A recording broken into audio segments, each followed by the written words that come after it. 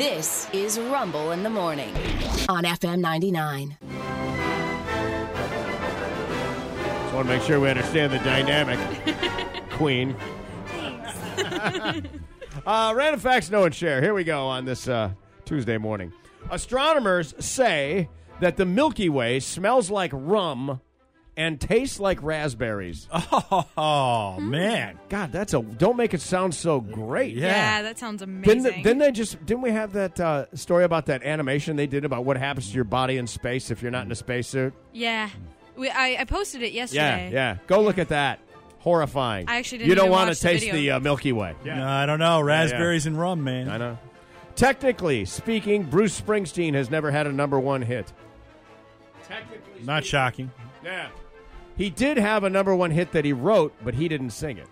Blinded by the light. It is Blinded by the Light. That's right.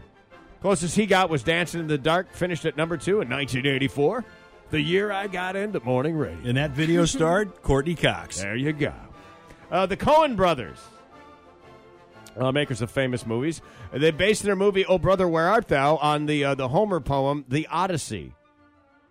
But neither of them had ever read it. They just knew the basic plot and thought, we'll just make a pop movie about it. The famous pediatrician and author Dr. Benjamin Spock, Dr. Spock, wrote baby books for years and years and years. Yes, also on Star Trek. Different Spock, but Okay. yes. That guy won a gold medal in rowing at the 1924 Olympics. Yeah, double threat, that guy. Yeah. And medical doctor. Finally, this. The point in North America that's farther from any ocean. The point in North America that is the farthest from any ocean in any direction is Kansas City, Missouri. Southwest South Dakota. 1,024 miles from the nearest coastline. Wow. How about that? Man, God really hated the Dakotas, didn't he?